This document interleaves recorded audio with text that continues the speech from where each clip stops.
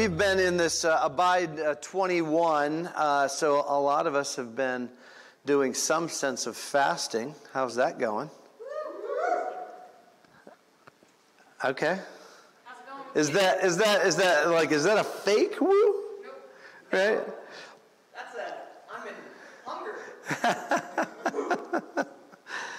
Oh. Yeah, there's whether you're in Sebring, Ocala, or Lakeland, there's a number of us that are doing some sense of fast, and it's been really cool. Like for my wife and I, we chose some things to be praying through. It's really cool to see God answer prayers through even in the short term. But sometimes that fasting thing, it gets a little difficult. I mean, I think we've said to each other, "Can we stop this fasting thing?" Let's maybe slip back into the old patterns that we had, priorities. And I know it's a tough thing, but the reality is that God sees you, He hears you.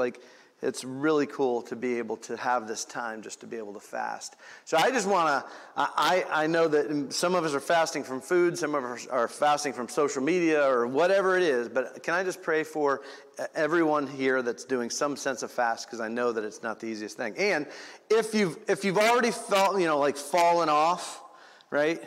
You haven't made it that 21 days, there's a week left, all right? So seven more days. Can you do it for 7 days? Can you start back on that? And do it for 7 days. All right, let me pray for you. Lord, I come before you and just ask that you continue to give your people the boldness to really take this thing and set it aside for the next 7 days. Some of us are praying fervently through some serious stuff.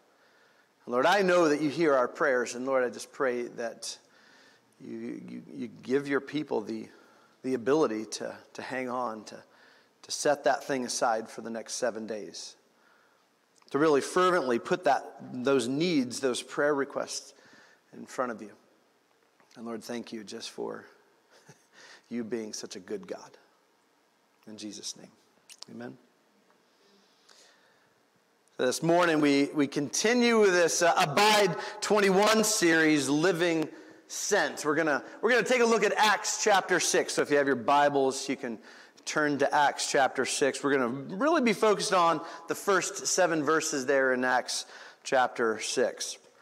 I want to take a second to point out 4 different passages that help lead us to the point of this where we're going to be in chapter 6 this morning, and what's happening to Jesus' church starting in the beginning of Acts. But Acts chapter 2 verse 41 says, "So those who received the word were baptized, and there were added that day about 3,000 souls."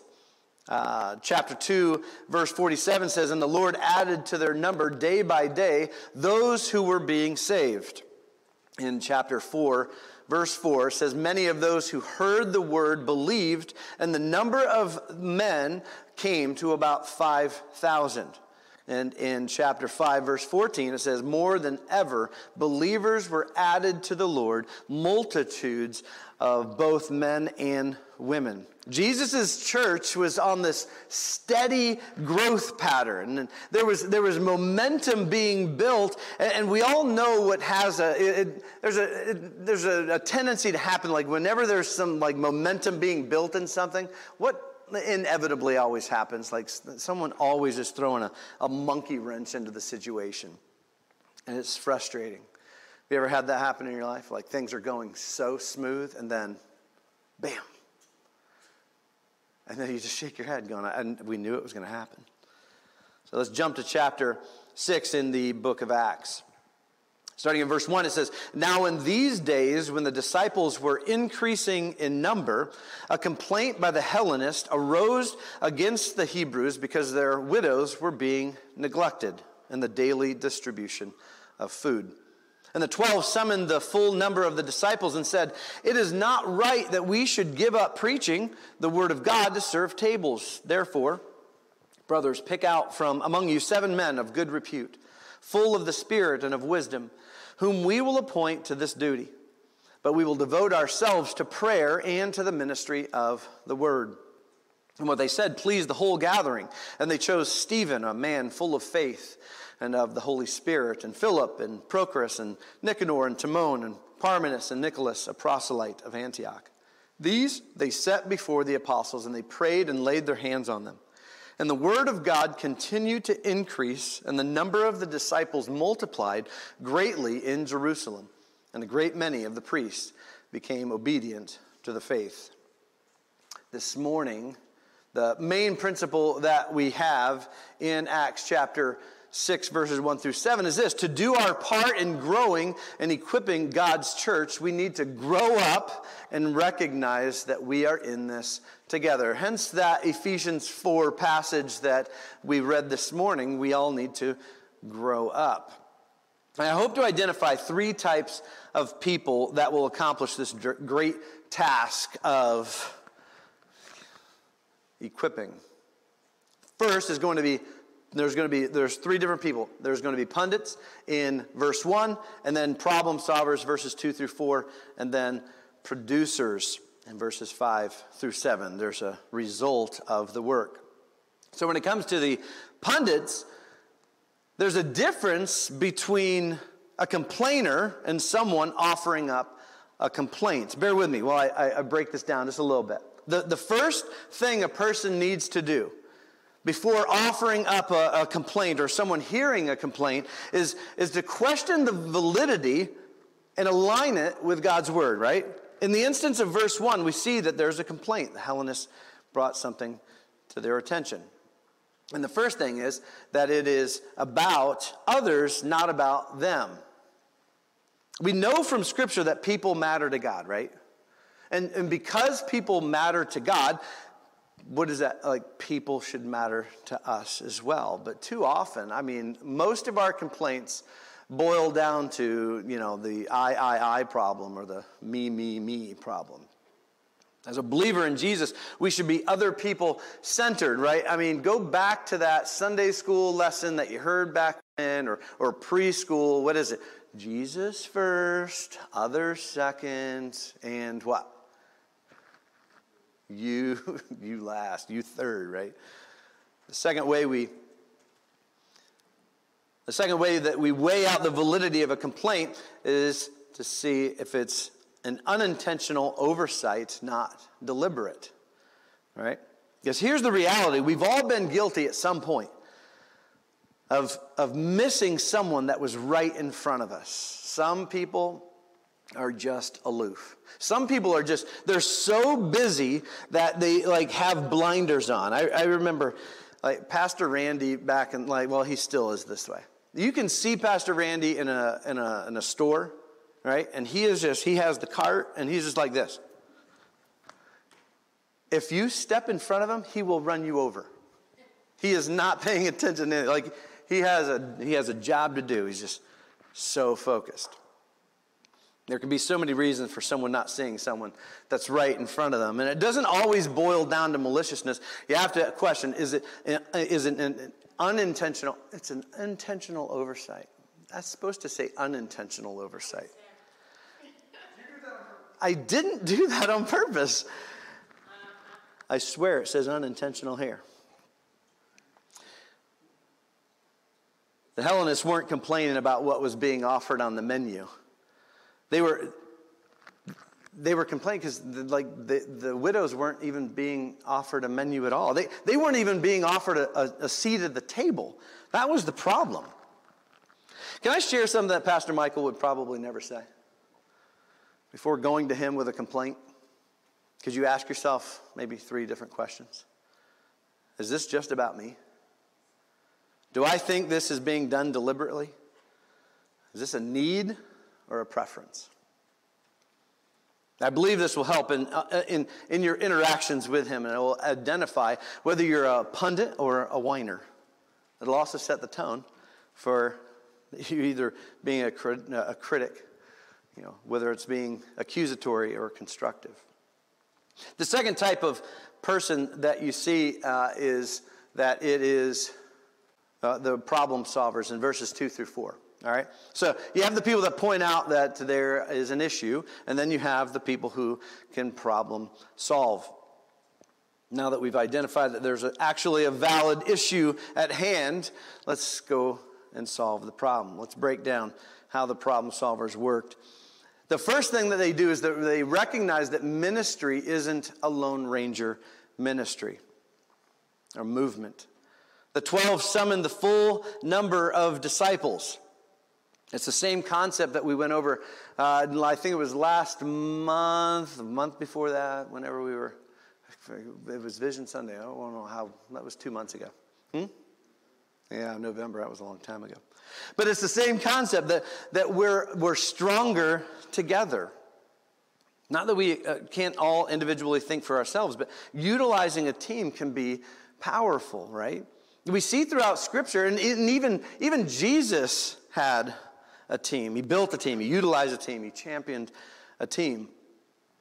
The second thing is that they identify and communicate the order of priorities in the second part of verse 2. Remember, making sure that widows were taken care of, I mean, that was important, but that's what started the whole thing. But just because something is important, it can't distract us from keeping the main thing the main thing. What's the main thing? Preaching the word of God. We have a story to tell, and that is of utmost importance. As the church, that's what tells tells our story. That how preaching and teaching the word of God, that's the thing that we're trying to communicate to a world that needs to hear the story of how God has worked in our lives, what He has done for us, and will continue to work. We must actively pursue ways that allows our leaders to keep up the prioritized effort to preach the word of God. The third thing is that we need to delegate wisely. And this perhaps is, I believe, the most challenging. All right, so jump in the time machine with me. All right, go back to when we were a kid on the playground and we were choosing teams. All right, remember the emotion that went in choosing teams. I mean, if you're the one picking, there was typically a struggle not to hurt the person's feelings that you knew they were going to be the last one picked. You didn't want to hurt their feelings. And if you were in the bottom 3 of people that were getting picked, the emotion of, man, I hope I'm not the last one picked today. Right? But the building up of God's church is not a kickball game. People's lives are at stake, literally. God has gifted each one of us uniquely, and, by the way, it is on purpose. Leaders need to relationally connect with people to aid in the process and positioning people where they fit in and be proactive not only in positioning them, but equipping them, like the passage that we read this morning, allowing them to rise to their fullest potential. That's what leaders should be doing. In church, you need to be seeking God's direction for how you can best serve the body and be proactive, right, in making yourself available. I believe our churches are filled with people who have exactly what it takes to meet all the needs that are arising in our churches. I believe that if we thought about it, that bald guy sitting right over there, he probably does some things around this property that perhaps could be done by some of you guys. That's a reality that most churches face. And I told you that delegating wisely was perhaps the most challenging. Every one of us is different. Everyone deals with emotions differently. Everyone's busy. We get it. We're all on different levels of spiritual maturity. The list goes on. What I hope you're asking is, who can help? Where can they help? How can I help? And where are some areas that I can serve in the local body? The fourth one is to commit to the stated priority in verse 4. I do want to say that Pastor Michael hasn't said a word to me about y'all not actively serving. Many of you are, right? It's great to serve the King with you. I just want to make sure that I'm putting feet on the passage this morning. There's a reason why we do what we do. What is our stated mission? To invite our neighbors to meet and follow Jesus. We all have an expectation to commit to something here, and it's up to each one of us to be obedient to Jesus and how that plays out on our mission. For some, it's making sure that widows are fed. Some, it might be mowing the grass or making sure that when our neighbors walk through the door that they feel welcomed around here. To be clear, Pastor Michael needs to have a high commitment level to devote yourself to prayer and the ministry of the word. That's your job. Our collaborative goal is for God's church to grow, and it's up to each one of us to make sure that we're doing what we're called to do to accomplish our mission. And it says, and the 12 summoned the full number of the disciples and said, it is not right that we should give up preaching the word of God to serve tables. Therefore, brothers, pick out from among you 7 men of good repute, full of the Spirit and of wisdom, whom we'll appoint to this duty. But we will devote ourselves to prayer and to the ministry of the word. There's a reason for all of this, right? There's a reason for us to bring up needs, us to bring up those like, hey, oversights or whatever. And then there's this process of, all right, how do we deal with this situation? But there's a reason for it, right? There's a purpose beyond it, and producers produce. The pundits' view is verified. Problem solvers developed a plan. It's like, it's go time. How will doing God's work His way play out? And it's really cool to see that in just the beginning part of verse 5, you see that there's full buy-in. And not that that's 100%, right? Not that, all right, so everybody's all on the same page, so that has to be of God. But you know what? When everyone is on the same page and there's no one has an issue with it, I mean, that has to be, you have to go, man, I think God's in this. Because I don't know about you, but our nature is divisiveness, right? There's always someone that doesn't like what we're doing, right? There's always the critic. Yeah, that's my sister.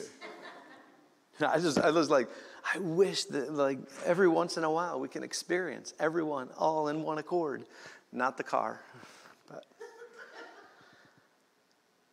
the second thing when it comes to producers is that there's an execution of the delegation plan. Again, there's the purpose. Until you begin to execute a plan, really, it's just theory, right? We're just talking about it. I think that's where we are with the executive team in so many ways. It's like we've been talking about this for a year and a half. Let's start doing something. They chose wisely 7 people. They brought before the apostles and prayed and laid hands on them. And this is one area where I think that our current theme in this Abide 21, the living sent, I think that there's clarity in that we're not called to be idle. We're called to be sent. We're expected by Jesus that in our going, we will make disciples of all nations, baptizing them in the name of the Father and of the Son and of the Holy Spirit, right? Teaching them to observe all that He has commanded us in our going. The third one is that there's a result of God's work. There's a purpose. What's the result? The Word of God continued to increase and disciples were multiplied. Just like every one of those verses that I read in the beginning from chapter 2 and chapter 4 and chapter 5, there's an increase of disciples and there was a multiplication happening. That's the point of our mission, to invite our neighbors to meet and follow Jesus. There's a point to it. There's a growth. Not just my vision or your mission. It's our mission to do this, inviting our neighbors to meet and follow Jesus. To do our part in growing and in equipping God's church, we need to grow up and recognize that we are in this together. It's a team sport. I can't speak for you, but I want to be a part of something in Sebring and in Ocala and Lakeland that changes the culture of where we live. I want to be a part of something like that. I want to see people who have little to nothing to do with Jesus or this idea of Jesus. I want them to meet and follow Him. And we can Be a part of that, right? I end with something that I found interesting as I was preparing to share with you this morning.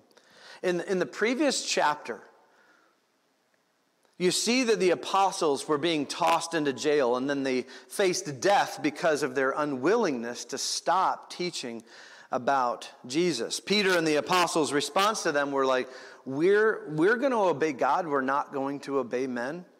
And a Pharisee named Gamaliel said, yeah, you're not going to want to kill them, because the council wanted to kill the disciples for teaching about Jesus.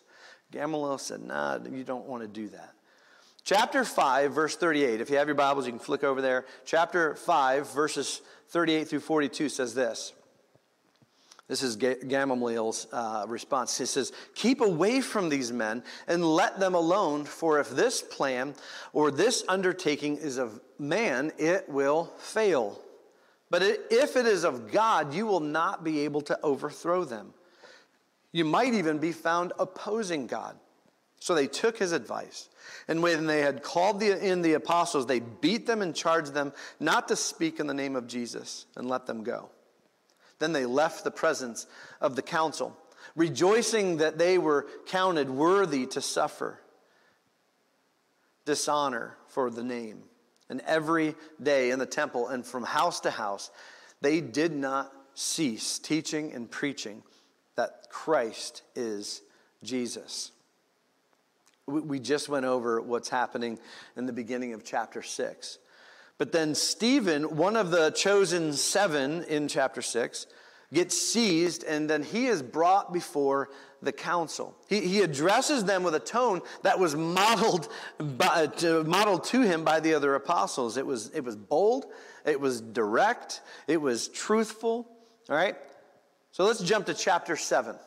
All right? So we got chapter 5. We went over chapter 6. Let's go to chapter 7, verse 51. As Stephen concludes his address to the council, he says in chapter 7, verse 51, you stiff-necked people, uncircumcised in heart and ears, you always resist the Holy Spirit. As your fathers did, so do you. Which of the prophets did your fathers not persecute? And they killed those who announced beforehand the coming of the righteous one, whom you have now betrayed and murdered. You who received the law as delivered by angels and did not keep it. Now when they heard these things, they were enraged, it says, and they ground their teeth at him. But he, full of the Holy Spirit, gazed into heaven and saw the glory of God and Jesus standing at the right hand of God. And he said, behold, I see the heavens opened, and the Son of Man standing at the right hand of God. But they cried out with a loud voice and stopped their ears and rushed together at him. Then they cast him out of the city and stoned him. And the witnesses laid down their garments at the feet of a young man named Saul. And as they were stoning Stephen, he called out, Lord Jesus, receive my spirit. And falling to his knees, he cried out with a loud voice, Lord, do not hold this against them. And when he had said this, he fell asleep. Chapter 8, and Saul approved of his execution. Almost done. And there arose on that day a great persecution against the church in Jerusalem. And they were all scattered through the regions of Judea and Samaria, except the apostles. Devout men buried Stephen and made great lamentation over him. But Saul was ravaging the church, and entering house after house, he dragged off men and women and committed them to prison.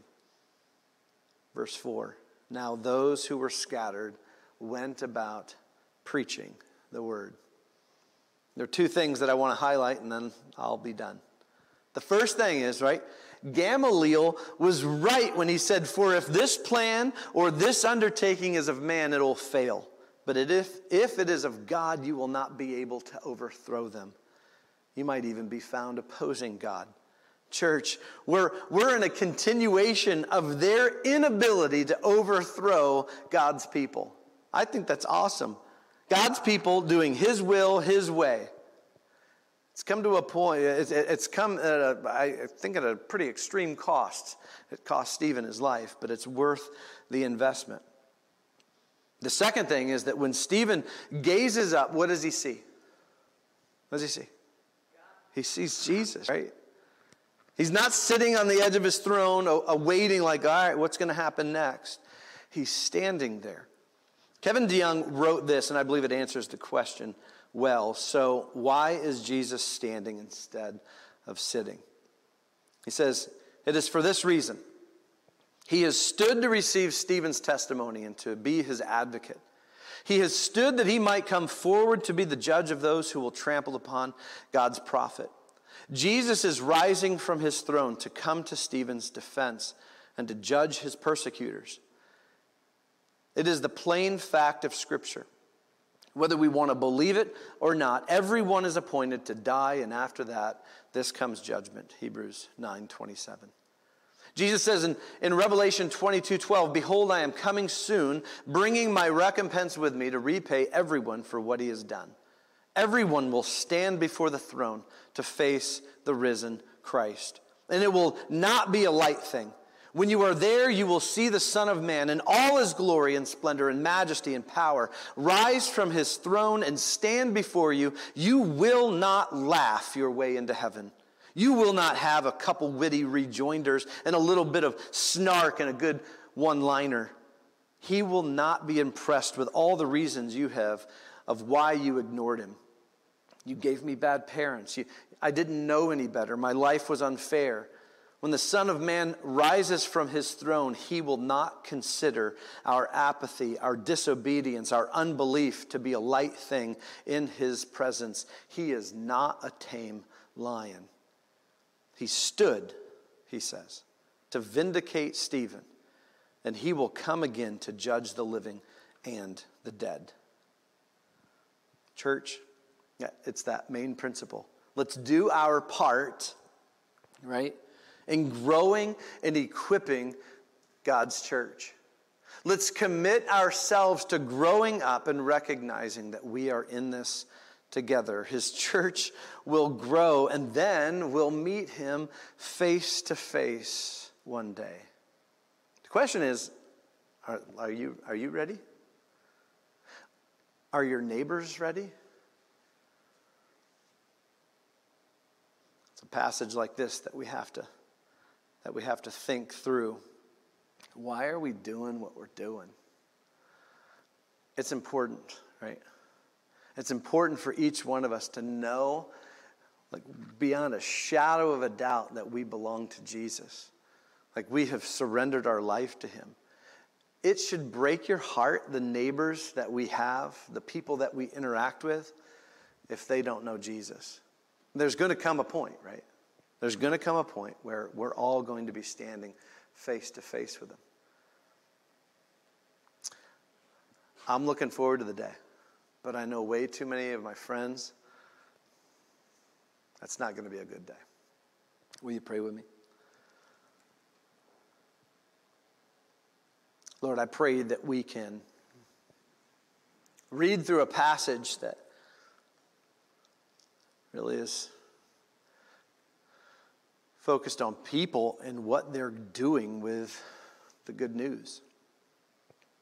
That there's this recognition that there was an oversight of someone not being taken care of. And making sure that widows are taken care of is very important, but the sharing of your word is of utmost.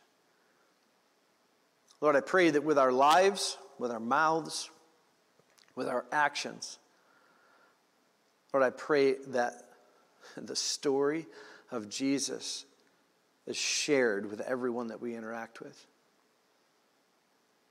Lord, I stand in awe of a gracious God.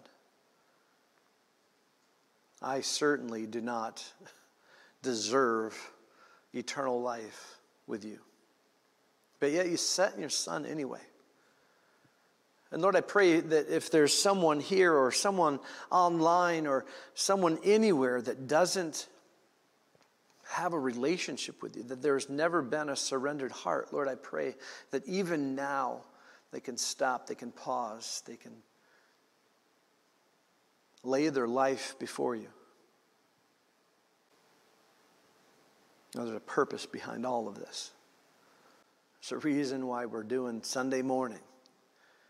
To be able to celebrate you, to be able to worship you, to be able to bask in your glory, to be able to sing praises, to be able to read your word, to be able to interact with your people. And it's all because of what you have done, what you're doing, and what you're going to continue to do. Lord, we fall before you and just ask that you do a work in us and through us. We praise you in Jesus' name.